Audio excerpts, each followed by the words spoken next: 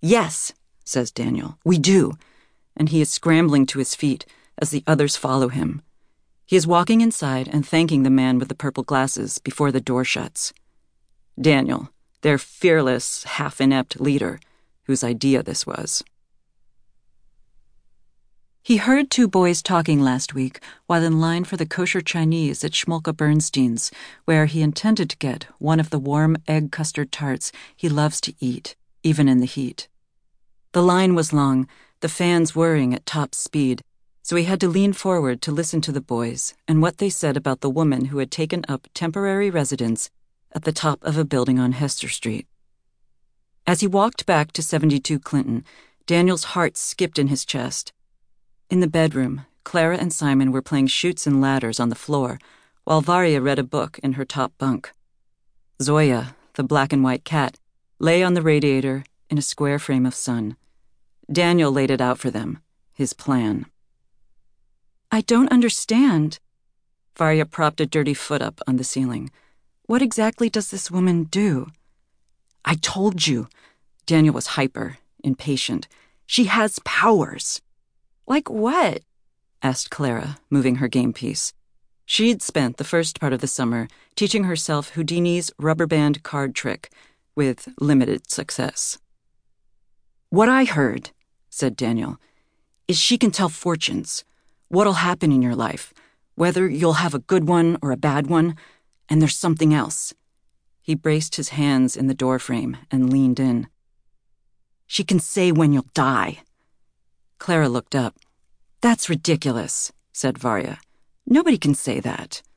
"And what if they could?" asked Daniel. "Then I wouldn't want to know." "Why not?" "Because." Varya put her book down and sat up, swinging her legs over the side of the bunk. "What if it's bad news? What if she says you'll die before you're even a grown-up?" "Then it'd be better to know," said Daniel, "so you could get everything done before." There was a beat of silence. Then Simon began to laugh, his bird's body fluttering. Daniel's face deepened in color. "I'm serious," he said. "I'm going. I can't take another day in this apartment. I refuse. So who the hell is coming with me?" Perhaps nothing would have happened were it not the pit of summer, with a month and a half of humid boredom behind them and a month and a half ahead. There is no air conditioning in the apartment, and this year, the summer of 1969, it seems something is happening to everyone but them. People are getting wasted at Woodstock and singing Pinball Wizard and watching Midnight Cowboy, which none of the Gold children are allowed to see. There's rioting outside Stonewall, ramming the doors with uprooted parking meters, smashing windows and jukeboxes. They're being murdered in the most gruesome way imaginable, with chemical explosives and guns that can fire 550 bullets in succession, their faces transmitted with horrifying immediacy to the television in the Gold's kitchen. "They're walking on the motherfucking moon," said Daniel, who had begun to use this sort of language, but only at a safe remove from their mother.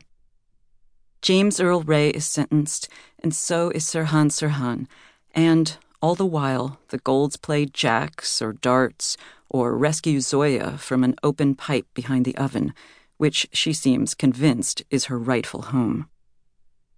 But something else created the atmosphere required for this pilgrimage.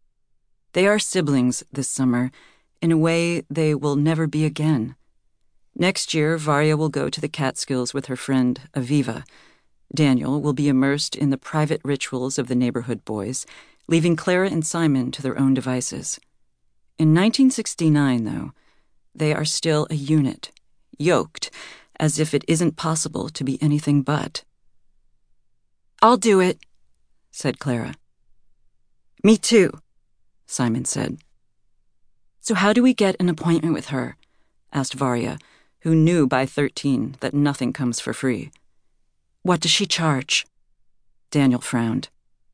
"I'll find out." So this is how it started. As a secret, a challenge, a fire escape they used to dodge the hulking mass of their mother, who demanded that they hang laundry or get the goddamn cat out of the stovepipe whenever she found them.